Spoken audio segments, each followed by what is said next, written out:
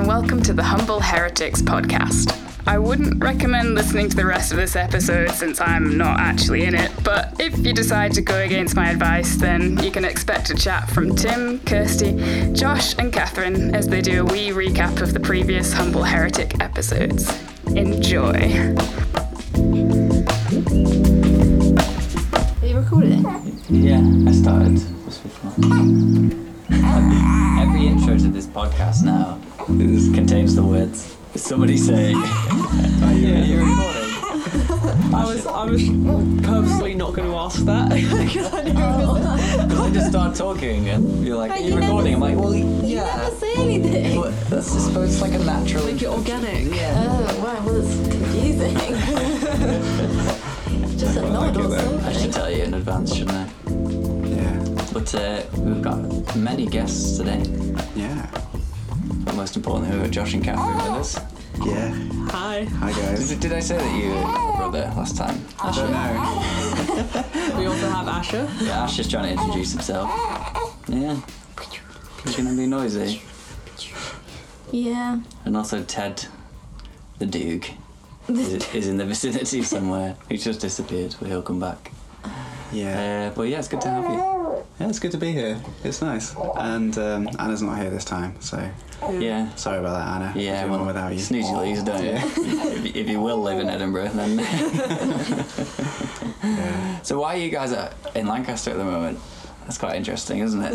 Because you used to live in London. Yeah, so we were working in London for about three years, which is where I'm from, and I think we were both a bit sick of everything, so we've decided to buy a van and convert it into a little place to live and travel around the world as far as we can get without breaking down, I think. Yeah. Or getting arrested. Or getting Yeah. arrested, or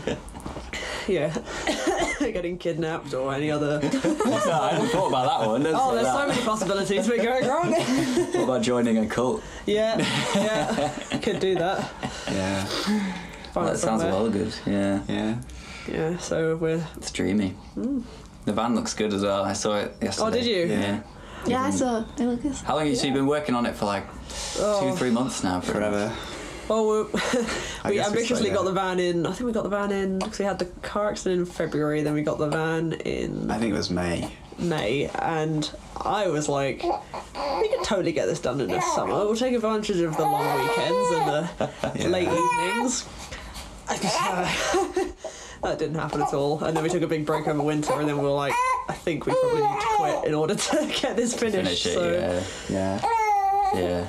so we quit a little early, and then been trying to work on it. I always think that you need Yeah. like a lot of headspace to do something like that. Yeah. Because it's a lot of planning and researching, and you're learning stuff that you've never done before. Yeah. So, I think a lot of people we've seen online or read their blogs and were like, oh, they'd put time frames on what they did. Yeah. I'm like, I was working full time and I just did it every weekend, and I don't think that was ever going to be Yeah. us at all. We're just Yeah.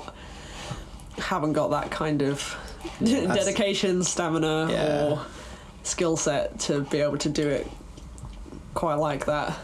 Yeah. I mean, I think a lot of the estimates I've seen online have been massive underestimates anyway. Yeah. In well, both it time actually and took them cost. longer than they said it was going to. Well, they're saying it's going to take like 3 to 8 weeks, and I'm like, Hey? What? Yeah. how have you done that? Because Yeah. Yeah. we've been working on this one. I mean, our van's a bit weird. Yeah, it's It's not. all the weird shapes and sizes everywhere, but Yeah. we've been working on it for full time now for 2.5 months nearly. Yeah. We'll edit it in post. Actually, we're going to filter you out somehow. Yeah. Someone should invent like a baby sound filter for Ableton. They would get very rich very quickly. Yeah. I'm not sure anyone else is trying to record music or podcasts with a baby in the room. No, but if you could filter out baby sounds, then people Oh, would just- general. yeah. Yeah. But yeah, you're going to be around for... Yeah. Way Yeah. off in It's- full yeah. bum mode. mode, I like that. no job. Yeah. Get to pop in the middle of the day and Yeah. And stay. What, chat to me Yeah. for 6 hours? That was really fun though. yeah, it was nice. Like, oh, pop in for half an hour. 6 hours later. It's all worked out nicely though, hasn't it? Because obviously Ash has arrived. Yeah. And you guys can be around to see him loads, which is really nice. Yeah. For sure. Yeah. So, you actually went and listened to some of our podcasts, didn't you? Yeah. I went back and listened to all the ones I hadn't listened to today. Thought they were all really good, really interesting. Yeah. Catherine's It's listened been to nice it. listening to them at, we've just been making dinner or something at home. Yeah. It's like you guys are there, but I think Oh, that's true. Yeah. it'll be nice because it just feels like we're in the conversation, but then I want to be like, oh, I want to ask them a question. I'm like, they're not here. Yeah. Yeah, Mum says she does that. Yeah. So she Yeah. listens to it and tries to jump in. contribute, which is really strange because you never really do that when you listen to a normal podcast. No. But when it's your own family, Yeah. you're so used to being part of the conversation, maybe that you want to put stuff in there. Yeah. So that's why we're doing this episode, Yeah. which is where you guys get up to speed and we Yeah. maybe talk about some of the podcast episodes. we've Yeah. done. Yeah. So I don't know how much we've got to say on a few of the things, but there's a few of the topics that are really close to Catherine's heart. That's a really Christian thing to say. They're really close. That's something that you'd say in church. That was really bad. You really like cults, though, don't you? That's what Yeah, you I haven't been in a cult. I haven't been in a cult. I haven't been in one, but I think, it's always been a... I wanted to ask you a question, didn't I? Yeah. Because I was saying, because after that episode, I was like, no one in church goes. They're not trying to be a cult. Because I was kind of like reflecting on our church experience, and I'm like, I still don't think it was a cult because no one is trying to be like one. Not that does anyone try and be like one? If you Yeah, see that's what what I mean? said, isn't it? I was like, Yeah. I don't know if any leader of a cult or head of a cult is deliberately trying to create a cult. I don't really know. It's weird because I think there are some... So, like Scientology, for instance, because I went on a big Scientology binge a while ago and was trying to watch everything I could find on anything to do with Scientology. So I watched Going Clear, watched... there's quite a famous woman who's quite a famous Scientologist who's now spoken out about the church and interviews a load of the higher-ranking people do that they call it a left. church? Yeah, the Church Scientology, they have tax-exempt status. They had to have a big legal fight to be designated a church so that they could get this tax-free status, which is why they get a lot of their money. Mm-hmm. And Didn't know that. I think it came out in the 60s, and the guy who initially made it does just sound like he was trying to, because they're very anti-psychology, Mm-hmm. and he wanted this new model to fit, I think, to figure out what was wrong with him, really. And I think he was a bit of a character and a bit strange, but I don't think he necessarily was like, I need to create an actual cult. But that's kind of what ended up happening. Yeah. I think that's the case, isn't it? I think a lot of these things start off with people trying to do something different or better, Yeah. and then it spitballs and spirals and... Yeah, but I think the guy who's kind of now taken it over, so once L. Ron Hubbard died Yeah. and David Miscavige took over, who's he got into it because his father was in it, who's now left. And he is like, and it's also awkward because you kind of think he's kind of been indoctrinated by Scientology and has now become the leader and is doing some really horrendous things within Scientology. Yeah. And at what point do you say, has he been taught that and he's been brainwashed? Yeah. But at what point are you complicit in continuing this harm to other people? Yeah. But he definitely seems like just saw that opportunity for power and wanted that level of Yeah. control over everyone. He's a real piece of work, that guy. Yeah, that's interesting. Yeah. So it's like continues the cult, even though... Yeah, whether and you- then do you blame that on the fact that he is trying to do what he was told, or do you blame it on the fact that he's Yeah. just trying to be a cult leader? I guess you have to say... Yeah, whether it's like malicious or is it really his fault that he's like that? Yeah. I think other people who have left are all quite... they recognise that the things they've done were wrong, and even then kind of knew it was wrong, Yeah. and got to a point where they couldn't do it anymore. Whereas I think the power that he gets from that is probably overtaken any sort of questioning he has about whether he's doing the right thing or not. Yeah. Yeah, the scary man. So do you think our church experience is a cult-like? I don't...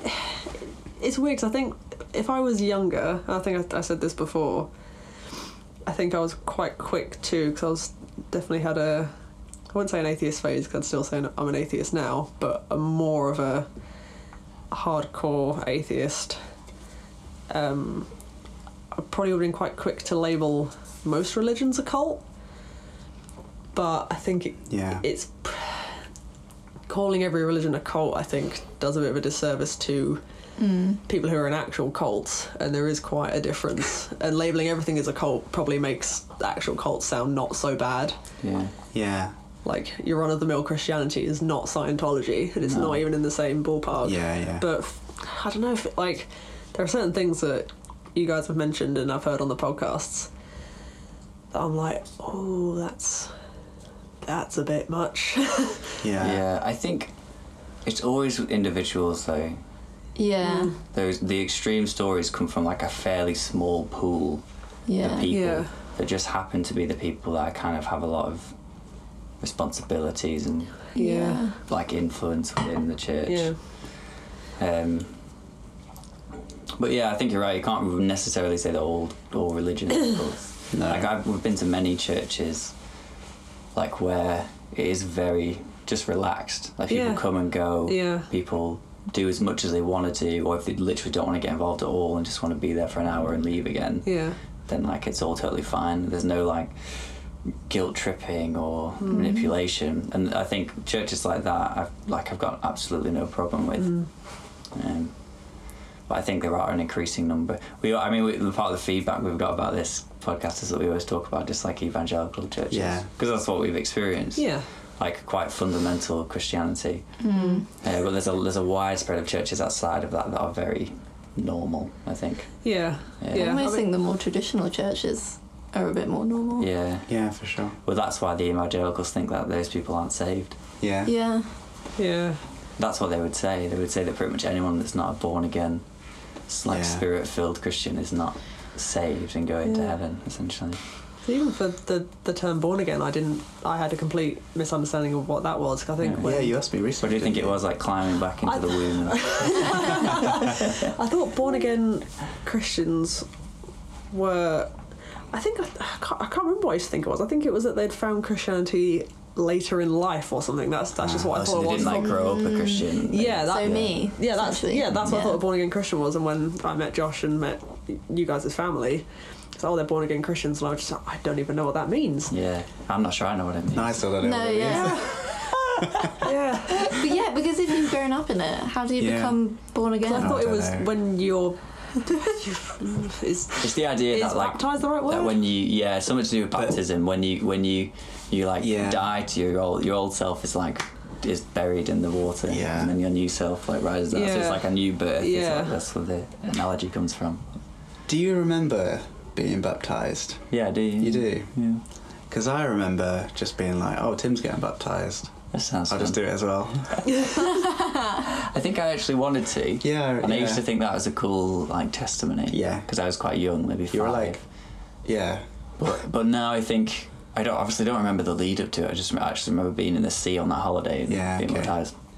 But I do remember. So I don't remember the lead up to it. But what I think now probably happened is that I was in some kind of like child ministry thing, like kids work. And at some point they've talked about baptism, and you're a kid and you're in church, you literally believe everything they tell you. And they probably said, if you believe in Jesus, the next thing that you do is to get baptized, so you should get baptized. And then I'd probably taken that on board and gone and pestered Dad to be baptized. So I think Dad tells it that you talked to him about it, and then he was like, no, you have to think about it and do a bit when you're a bit older, and then you kept coming back to him about it. So he assumed it was the Holy Spirit. Something like that, basically. Children are just like sponges, aren't they? Yeah. They just repeat what they've heard. Yeah. Because I, as a kid, was absolutely convinced that there was heaven and hell, and that, we were saved and going to heaven, and that everybody that didn't believe in Jesus was just going to hell. Yeah. And then I remember telling like our granddad, Christian, like we'd be on holiday with him, and we'd be like, hey, I'm gonna call him Granddad just because that's not what we call him, but my Granddad, like, you need to be a Christian, otherwise you're gonna go to hell. And he'd be like, nah, I'm okay.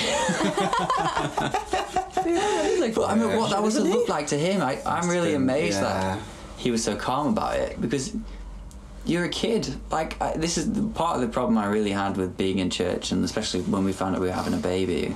I was so glad that we'd come out of church, because like, you can't help really but screw up a child's mindset if you bring them up in a quite hard-lined Christian environment, because they grow up thinking that all their friends are going to hell unless they do something about it. That's such a heavy thing for a child to comprehend. I can't. I don't know, like a little brain would process that. Yeah, you can't be normal. I think we said this on the last episode with you, Josh. That there's no normal childhood, really. No, yeah. Or if you are enjoying like normal childhood, you're feeling guilty about it. Yeah. So it's like, I really don't want your mum to listen to this and feel really guilty. I don't think it's like them. I just think it's the church environment they found themselves in. Yeah. I think Mum was very uncomfortable about it a lot of the time in church as well. Yeah. But felt like she had to be there and she ought to be there, and sort of pressured to be there because it was the done thing, wasn't it? Your face. What? Just for the face. Well, she's talked a lot about that, about how she, even from the early days, was very uncomfortable with a lot of it, but never had like no standing or confidence to stand up and be like, I'm not sure about this. And it's really hard to know what kind of effect that has on a kid anyway, because I'm sure you could swing it a different way and think that, well, if you instill that in a child, they'll have a very clear sense of what's right and wrong, and that's like a good thing. But maybe more in reality it translates to just massive feelings of guilt about everything you do and second guessing everything. But for sure. I guess it's meant to be, or kind of how I see it as a non-Christian, that it takes some of the ambiguity out of what's good, what's bad. So it's almost like having a clear guideline for, I can't do this because this is bad, and I can do this because this is good. Yeah. So you don't have constant moral dilemmas about things, and that must be quite nice in a way. Yeah. But for a kid, like it's still not that clear cut. I don't know. I mean, I felt like growing up it was very clear cut, but I would just feel guilty because I knew what I was doing was wrong. Yeah. So that's because it was just normal human behaviour. Yeah. But it felt wrong because I've been told that these things were all wrong. Like everything was wrong. Well, for even thinking about things that you shouldn't think about. Yeah. Lying, anything, or like even remotely doing anything remotely wrong, thinking, oh, I've done the wrong thing. Yeah. I think I used to say to people, because someone had told me, because, this idea that, like, like babies are, like, born sinful. And someone saying, like, no one teaches a child to lie. And that was, like, a rationale for saying that, that you are born sinful because no one teaches you to lie. You can just lie. Yeah. That's a rude... And I was like, at the time I was like, oh yeah, okay, sure. Because I was just an idiot and like believed anything people were telling me at the time because I'd just come into the church. Yeah. But now you think about it, you're like, that's dark. Yeah. And you look at like a baby, Ash is like, less than 2 months old. Yeah. How can... Literally he has no... like decision making at all. He just responds to like the most basic survival instincts. Like I'm hungry, I'm hot, I'm cold, I need to sleep. And even when they get older, like kids lie because they've just made the connection between I was messing around and I shouldn't have done. I knocked the glass over and I broke it, and I know that means I'm in trouble, so I'm gonna lie. It's not like a simple thing. It's just to them, it's like the logical thing to do. Like I need to get out of trouble. I need to lie. And plus, you don't need to sit down and teach a child to lie for them to pick up on the fact that people lie. That we're all kind of lying all of the time about some things anyway. How was your day? Oh, fine. That was a really lie. Yeah. Because you don't just tell your children everything about all of your life. So they must pick up the fact that sometimes you like change the way you talk about something. Yeah, for sure. Yeah. We'll find out, I guess. Yeah. So speaking of things going wrong or getting things wrong, I don't know. I wanted to ask you, because when I was growing up as a charismatic evangelist or whatever, I always used to think that I had been baptized wrong or I had been baptized incorrectly because I was waiting for the gifts of the Holy Spirit to appear. No way. And they never did. As a child? As a child, as a teenager, I was like, maybe I did this step wrong. Maybe I was baptized wrong, or maybe I was baptized in the Holy Spirit wrong, or maybe I'm not even saved properly.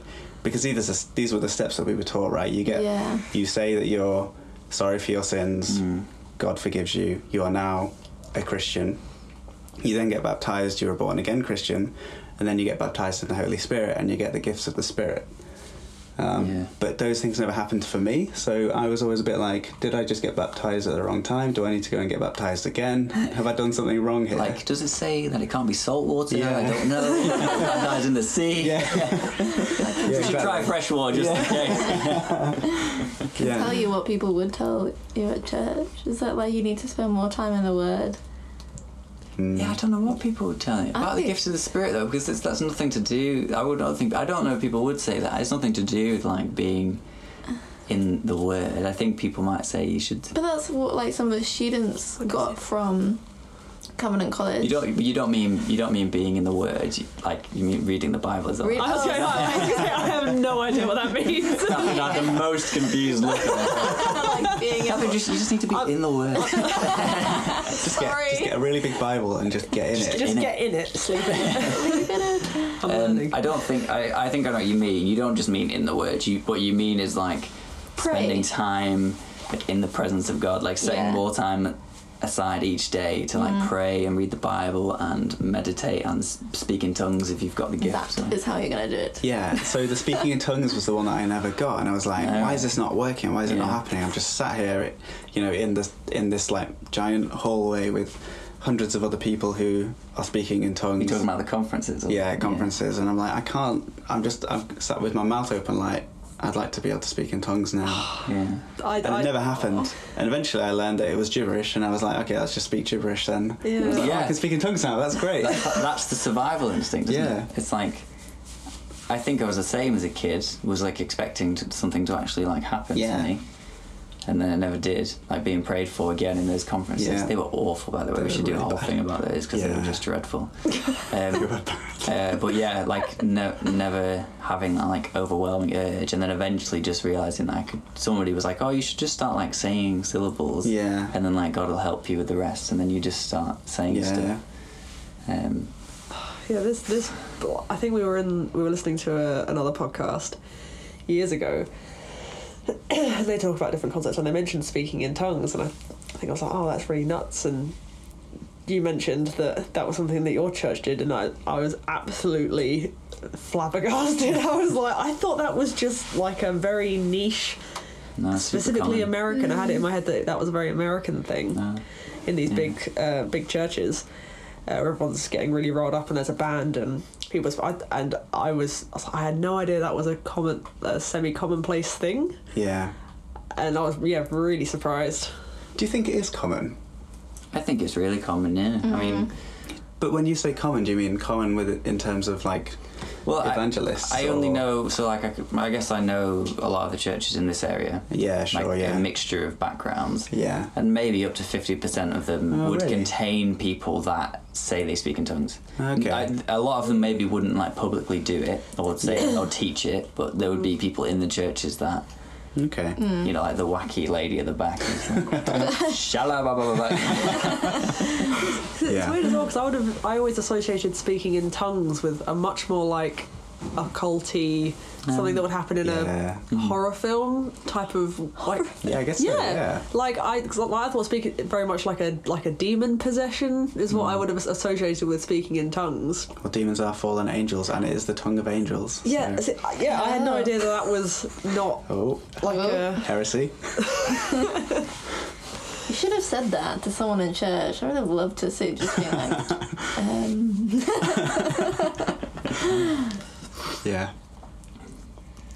But yeah, carry on. Yeah, no, it was just, I think there were just a lot of things about, just a lot of things I didn't know about evangelical Christianity at all that were, even common in this country at all, because I thought it was very much an American thing. Yeah. But I didn't know it was a thing. Yeah.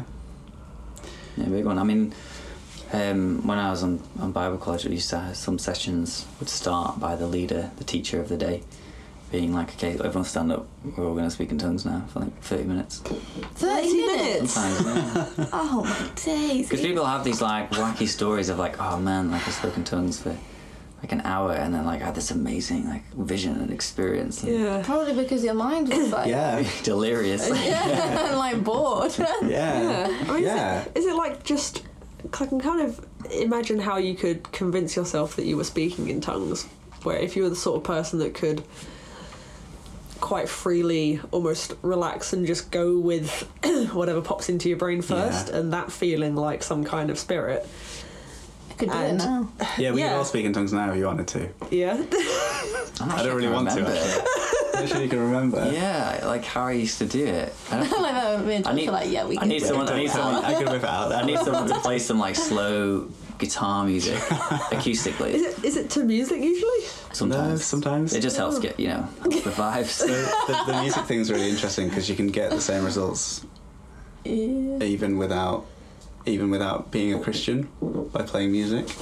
What do you Like mean? if you play you can get the same kind of mental state from just listening to like soft, like non-lyrical music. yeah, Yeah, so that's basically what it is, isn't it? It's like disengaging like this.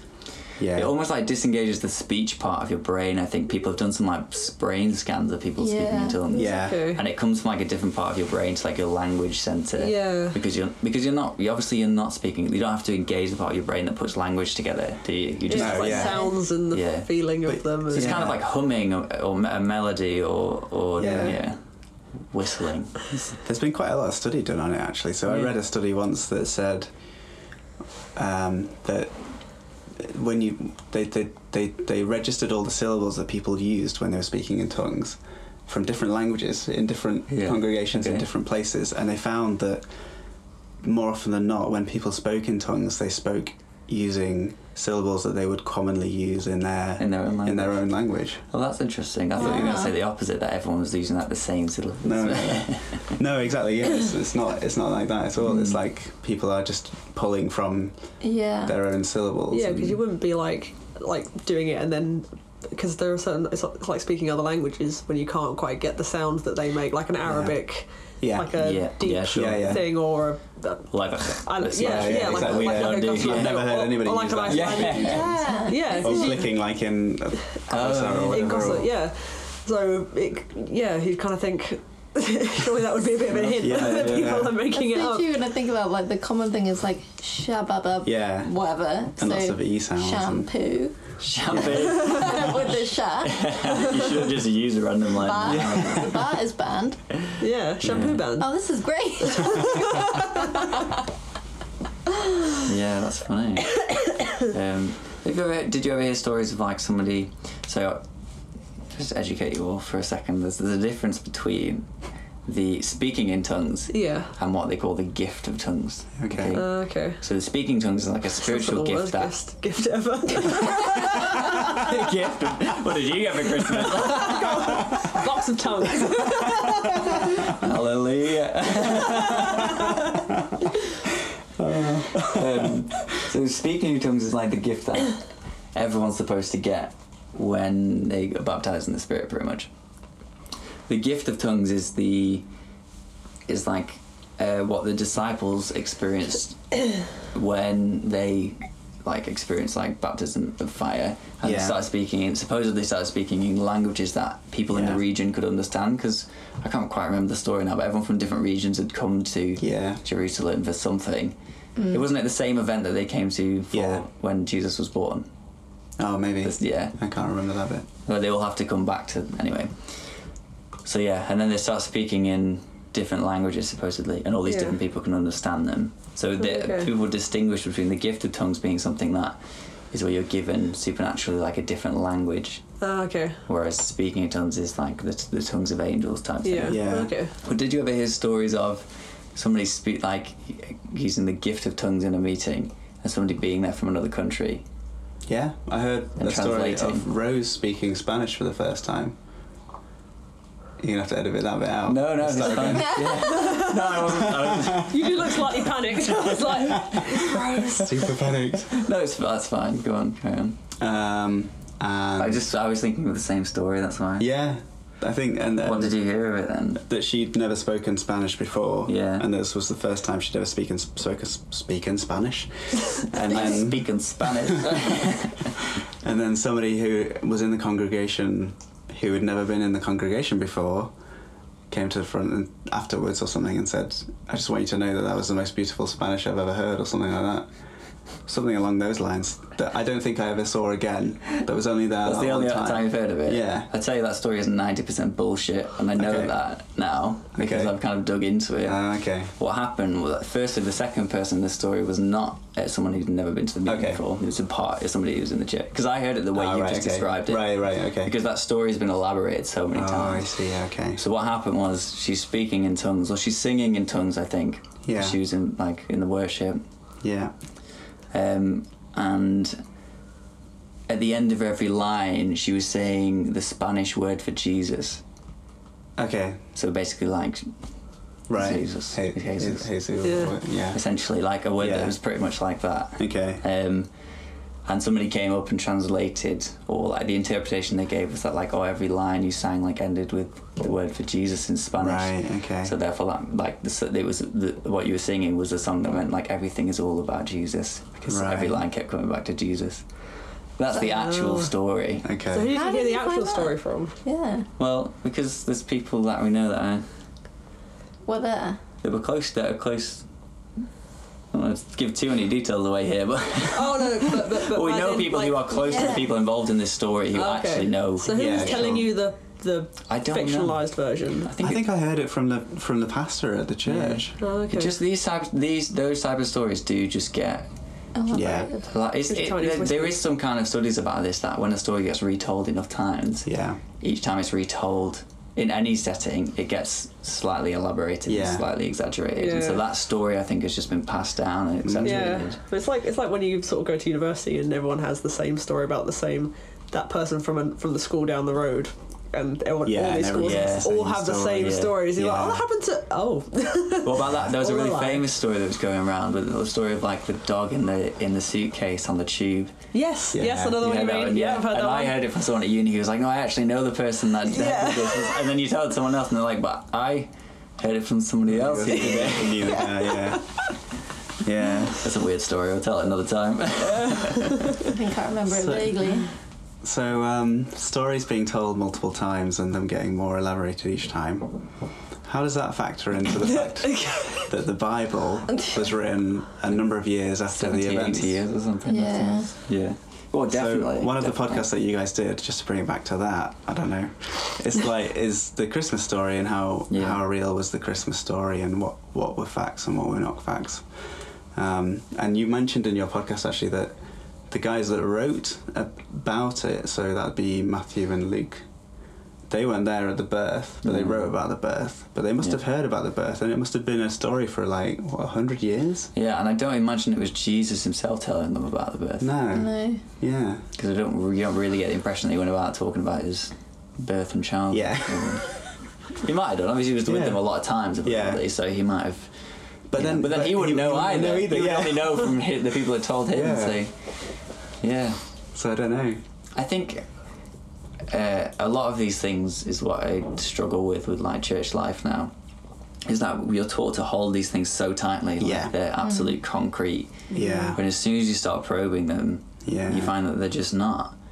But it's okay that they're not. Like I'm perfectly alright with people basing because the whole idea of religion and spirituality is it's not concrete. Nobody actually knows what it's all about. So it's fine to say like, I get my kind of spiritual influence from the Bible and the idea of this person, Jesus. For sure, Like that I'm okay with. Yeah. But when you're going around saying like, we have to defend the Bible, like the Bible is absolutely 100% right.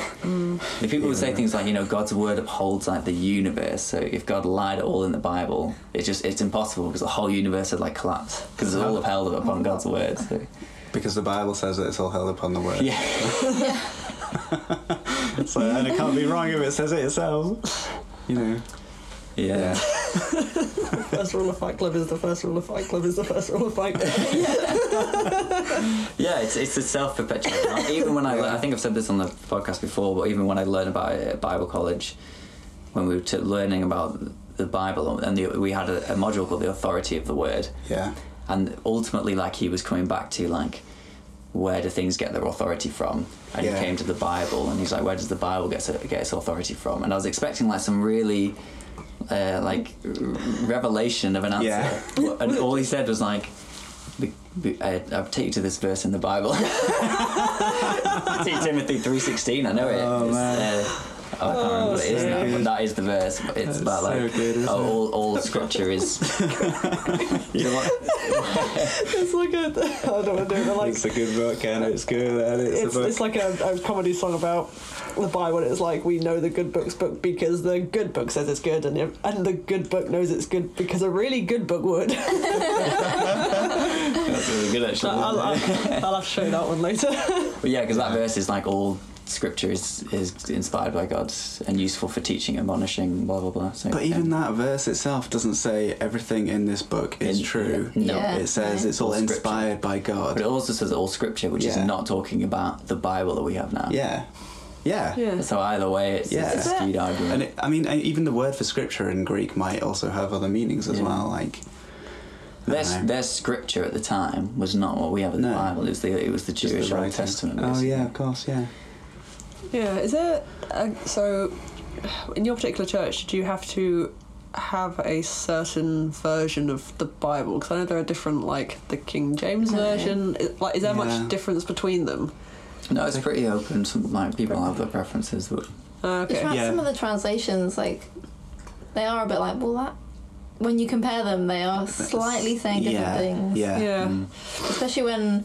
you're taught to really take it, this is absolutely true. Yeah. I really sometimes I'm like, well, that one says that word, but to me that word is very important because it slightly changes the meaning. Yeah, you were quite interested in the Greek, like the dictionary thing you used to use quite a lot, where you look up the words and find out what they're supposed to like. But even then, when you look at the meaning of a Greek word, it'll give you like 10 different things. Yeah, because a lot of them had lots. Like the word logos. The word was with God, and the word was God. That's the word means the word is logos, but logos can mean like a number of very different things.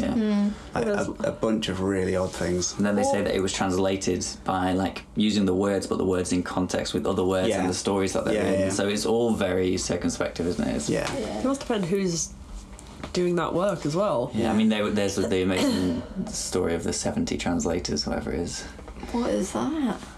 Like, I'm not going to quote this right, so anyway, but there's I think it's maybe when they translated the New Testament from Greek or something. Okay. There's supposedly like these 70 scholars that went into different rooms and didn't come out until like they translated it and then compared it, and it was like really high percentage the same, accurate. So it was God translating himself. No, they were good of him to do that, wasn't it? Otherwise we'd have no idea. I don't understand. As in, like, because they were really highly accurate, it was God himself telling them all how. No, I think the idea is they were actual scholars who could translate it. This is the story, and that because they all used the same. They had the techniques and knowing the words and the context, and they translated the Bible, and then came together again with basically the same translation. And that's all well and good, but you get 70 people from the same time frame to do the same thing who've all learned the same method of translating something. They're all going to come out with the same thing anyway, aren't they? Yeah, I suppose that's true. Yeah.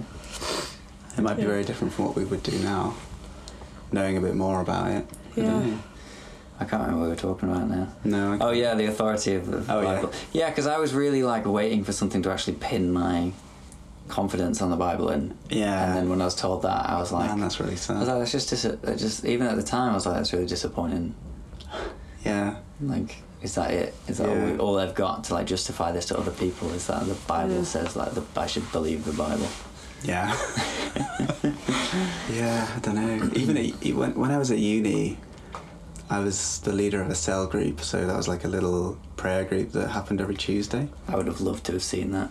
Yeah, so I would love to see it now, actually. That was really funny. But even then, we were going around and knocking on doors and giving out pancakes and all the rest to students. But somebody said one of the events we did was we'll give you a pancake, but you have to like talk to us about God, because you never have to ask a question, because you can never just have a pancake. It's like text for toasty now. Yeah. I heard about that. It was toasty. I think it was text for pancake. It's the thing where the Christian Union will make toasties, and then you text them a question, and they'll come to your flat with a toastie, and they'll that's come exactly in what it was, and talk to you about the question that you asked them. So you can get a free toastie. basically, if you let a bunch of Christians in your house and That's preying on students' desire to get free food. Yeah. Really. I did that when I wasn't a Christian. Yeah. At uni. Got free tasty. Did you? you weren't very impressed with their answers. No, I was like, What was your question? I think I asked about like creation and stuff, Yeah. and I was just like, And they were like, well, the Bible says. right, oh. Yeah. Sorry, Carol, for your story. So one of the questions that I got, and this was when I was a cell leader as well, not just part of the cell group. So You I was expected trying to know the answers. I expected to know the answers, but one of the questions I got was, what proof is there of God? Which is a big question, right? Yeah. And I was sat there like, because I've always been a bit like, well, you can't actually prove it. Mm. So I went over and I said, you can't prove it. You can't prove that there's a real God.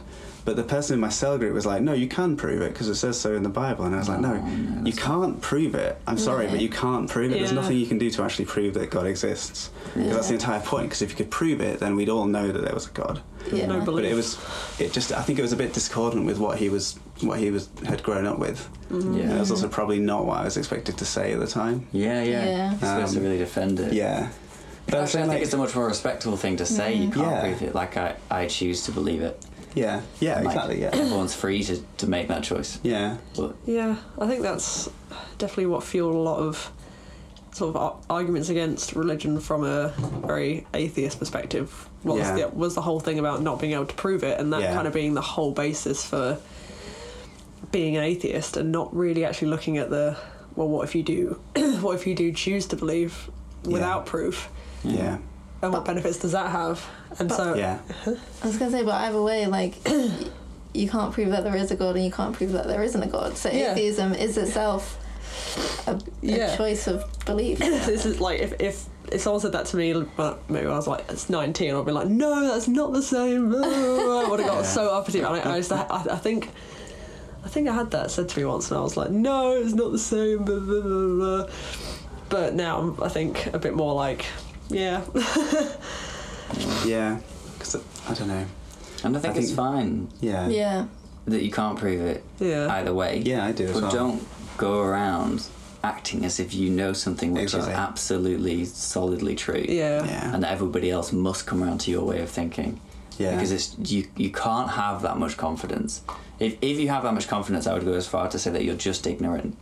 Like Yeah. you just don't understand that like what you believe, the foundation you're believing on is not as strong as you think it is. Yeah. But you've never looked into it. You've just taken what you've been taught. And that was true for me for a long time, I think. Do you think like a lot of older people would say that like they have proof because of so much like evidence in their life? I think if you said to the apostle that used to lead our group of churches, who's what's an apostle? Yeah, I thought apostle was like an old. People aren't apostles now. No. Yeah. This is another theological This is great. debate. I haven't got to know because I get to explain things. So, like, a lot of churches believe that those were the only apostles. Yeah. But then the more kind of evangelical churches now believe that the gift of the apostles, like, is an ongoing thing. So an apostle is somebody what is that? who originally someone who, like, plants and grows churches and then will oversee the church and, like, put people in place to lead it and then, like, move on to plan and grow. Is that not like a priest? Another church. No, it's like above that. Because a priest is someone who's like put in place, like an elder or a pastor. Okay. They're all, I would say they're all fairly similar. Yeah. An apostle is the main role is meant to be like church planting and then overseeing and like like following the example of the apostles in the Bible. Yeah. Who would like write to the churches and give them like teaching and doctrine. And kind of be responsible for the group of churches. So our apostle was a guy who oversaw like a lot of churches, like a bunch in the UK and like loads in other countries as well. Okay. He's like the point of the triangle. Yeah, so it's like a hierarchy, isn't it? He's like the head of. It's turning something that shouldn't have been a hierarchy into a hierarchy. Ah, okay. So that people can move up as they get better at being a Christian and save more people. They can become more likely to be an apostle or an evangelist. Sounds like multi-level marketing. It's to pass on to 3 of your friends, and then you need to pass on to 3 of their friends. Yeah. Yeah, so I guess apostles are like the highest point of the evangelical church, aren't they? Yeah. Yeah, they're like the Pope. ultimate authority. Basically. Yeah. But I think they would say that you can, because of some of the I just think some of the things that they would have said that they've experienced, they would say I can prove it because of these events or whatever. Yeah. There wasn't an episode where we talked about a lot about how we were talking about demonic possession actually, but we were talking about how like all the stories you hear, because when I think about that as like in my Christian hat, I'm like, well, that must be the case because you hear it so much, like all the time, stories of like people in churches like in different countries, especially in like India and Cuba, and like our Apostle oversees churches in all these countries. Yeah. So we hear all these stories coming through, and the pastors from those churches will come to our country and like speak at conferences, and you hear all about it. Yeah. But it's always like so many steps removed from yourself. Yeah. And like we were talking about it for a while, and we could never actually pin down a story where it wasn't more than two people removed from yourself. Yeah. I have a story. Go on then. I think I said this, didn't I? I think I was listening to this podcast and I said, I've got a story about this. About demonic possession? Or demons, yeah. Really? Go on then. Yeah, so when we were younger, we went to Finland, didn't we? Yeah. I went to Finland before you did, actually. I went to Finland in year 7. Yeah. With the choir. She's a choir boy. Just pause on that moment. Yeah. That's funny. Yeah. And then, so I was sharing a room with this guy, and this guy and his I won't tell his name but yeah, I was sharing a room with this guy and him and an English guy from the school. Me, him, and 2 other people from the school were having a conversation around lunchtime one time. And we were talking about like Christianity, because I brought it up because I was like, I'm an evangelist, I should bring this up with everybody I can, kind of thing. And we were talking about like demonic possessions and stuff. And the night before, I had been woken up in the middle of the night by my friend in the room stirring, like talking in his sleep and things. And I was like, oh, that's really weird. And then I heard this like really distinct rustling under my bed. Right. And I was like, oh, flip, what's going on? So I just kind of rolled over and I was like, what is going on here? Like, something weird is really happening. And I was pretty sure that he was possessed. Right. Basically, or like there was a demon in the room and it had woken him up and it had woken me up as well. Okay. And I told them this story the day after. But then as I was packing up from the trip, I found an open bag of chocolate raisins under my bed. And a mouse had been in it. No, he had been under my bed. Eating chocolate raisins. No way. Eating your chocolate raisins. Eating my chocolate raisins, and he'd woken me up. That's an incredible story. I asked him about it. Yeah, you told me the other day. I asked him about it, and he was like, "No, I've not touched your chocolate raisins." And then when I packed, I think he just still declined it. That it was never him. But wow. So my demonic possession story. He mentioned that they were his favourite. Yeah. That's right. Yeah. He said at some point previously. I knew that chocolate raisins were his favourite sweet. So that is incredible. My demonic possession story is actually about how you can be very easily misled into thinking that something is demonic possession. Yeah, I think that's very true. It's really not. Hungry boy. It's just a hungry 11-year-old. Just sharing a room with a weirdo. Yeah. That's true, and I think it's. I don't know. The episodes where we talked about like the classic story of. Like, you hear it about loads of famous Christian leaders who woke up in the night and you knocked a beer over. They're both empty. Okay. I was about to evict you from the studio. But yeah, the classic story of like a famous Christian leader, and he wakes up in the night and there's something in his room, and he knows there's something there, and he kind of looks up and he sees that it's only the devil. Yeah. And so he's just like, it's only you. I'll go back to sleep. Yeah. And he'd be like, wow, that's so amazing. This guy is so full of faith. He's not even fussed by the devil being there. And he'd also be like, now I'm terrified to sleep every night. Thanks for that. I'm still terrified when I wake up in the middle of the night to look around. Really? Still, because I'm like, what if there is something there? Or what if I see something and I think it's something that's not, and I get really scared? Yeah, because if I've got like things hanging on. Tim needs to. Yeah, because if we have something hanging on, because I'm terrible at leaving cupboards open, and wardrobe doors open. And if you wake up in the night and you see the doors are I'm just picturing Josh like trying to walk to the bathroom in the night and like smacking his head repeatedly. You're like, Catherine, did you doors there? But quite often, like, if I have something hanging on it or something or something hanging over a chair, you don't like having it. It'll freak me out. Yeah, and I was quite surprised, I think, because it seemed like, but you know, it's just something in the room. Yeah, I just feel like, it's that. Maybe like a split second of, it kind of looks like a person, but then being like, it's a chair, go back to sleep. That's interesting, that, because I've always been quite like active in my sleep. I sleep talk and sort of like dreamy, hallucinate a lot. I kind of half wake up and hallucinate. Yeah. So it's happened quite a lot more recently because I'm constant. The thing that I always think is happening is that I've dropped Asher in the bed and fallen asleep. Yeah. Wake up in the night trying to find him when he's not actually. He's in his cot, and I don't really calm down until I figure out that he's in his cot. Yeah.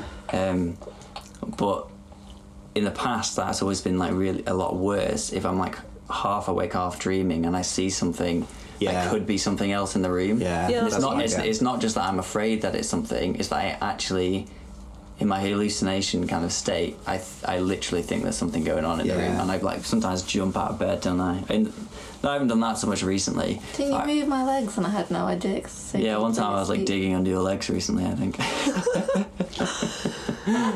Yeah, so I think that's one step further than what I get, but I definitely get that first that snap reaction of, what the hell is that? Yeah, but it's interesting that you say that, because maybe it has like a similar origin. Yeah, that kind of paranoia. I'm pretty sure it probably does. Something happening to you at night. Yeah, because you go through phases of that, and if you're like a little bit more stressed, it gets much worse. Yeah, and even walking around in the. Walking around in the dark, when I was really stressed, when you're really stressed, like didn't like not having the lights on at all. I used to hate it, because I used to be like, even if it was just late at night and I was walking around downstairs with the lights off, and I'd catch reflections in glass and things like that in windows. Stuff that could be outside. Or, outside or behind me in the reflection. No. It would always, my brain would just be like, but what if there's something there? Yeah, every step of the way. And it used to just freak me out all the time. That's interesting. I used to find it really hard. Like, having lights on definitely used to help. Yeah. It seems to have calmed down much more now that I've got less stress. Yeah, it's interesting. Yeah. But I think it's probably because the one I know is from Brother Andrew, I think. Yeah, I think I've heard about somebody else. Yeah. So, it's not a great story, is it? To tell a child. It's just like awful. Like, demons are real, and they might show up at the end of your bed. Because we were having this conversation about sort of fear of paranormal things happening, and I think I've never really had any, like, I think the only thing I had once was lying in bed and hearing this very distinctive, like, scratching. It sounded like writing coming from my desk, and I was like, there's something right on my desk, and it was mice in the ceiling. Yeah, sure. But I think even if something sort of scares me in the night or I hear a weird noise, my brain never really jumps to anything supernatural at all. Okay. And like it's kind of like that's a benefit, but in another way we were talking about more general concept of spirituality and believing in something. I was kind of almost like, I'd quite like to believe something like that, but I just can't. I just don't have whatever path that is to connect things. Yeah, okay.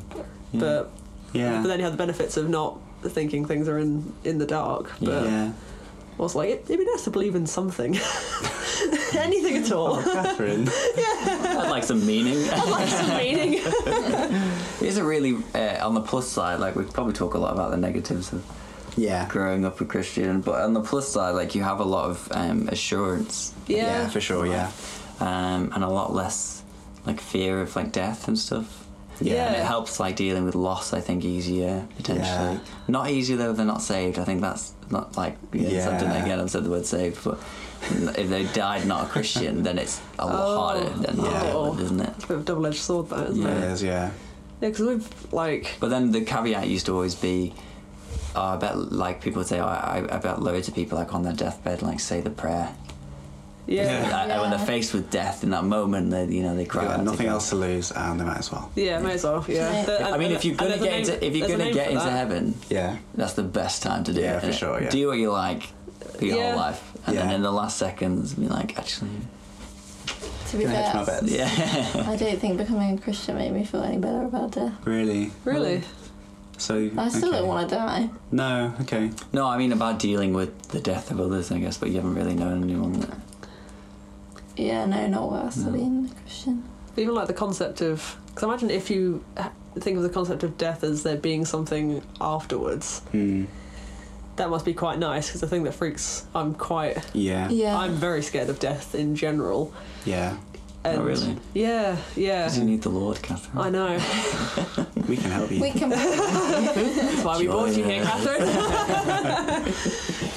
So I imagine it would be quite comforting to think of it not in a positive way, but in a not wholly negative way, rather than just the idea of nothing existing at all in your brain forever, ever. That's quite. I remember thinking about that as a child. It freaks you out, doesn't it? When you think about and like if it's someone else, you can kind of like sucks to be you, but I'm alive still. So. Like other people, you can kind of be a bit more spiritual about it. But if it's your own death, it's like because you can't comprehend not being alive. It's horrible. Now that I'm like less sure about the after life. I actually find the thought of nothing quite peaceful. So do I. How weird is that? Isn't it strange? Yeah. So we've had conversations about this, actually, me and Catherine. And I've been like, no, I think the idea of nothing, just like chilling out. Not even that, just nothing. Yeah, so I'm like quite peaceful. It's quite hard. The thing I struggle with is people who die young. That seems like really hard to deal with without any hope for like the afterlife. And I think Christianity offers people in those situations, like again it's a double-edged sword for a lot of reasons, but again it does offer people a bit of like solace for the afterlife. But I think the thought of like living a decent life and like I guess the idea of there being nothing afterwards makes me want to appreciate being alive more, rather than the idea of like there's actually a better life to come. You might as well just sacrifice everything in this life to make the most of the better life. And that's coming up to the episode where we talked about eternity. We spoke about this a bit, didn't we? But I find that idea is a very stressful existence, and if you're wrong, I know I've heard a lot of Christians say, well, if I'm wrong, it doesn't matter. I've had a good life and I've enjoyed being a Christian. Like I die and it's fine.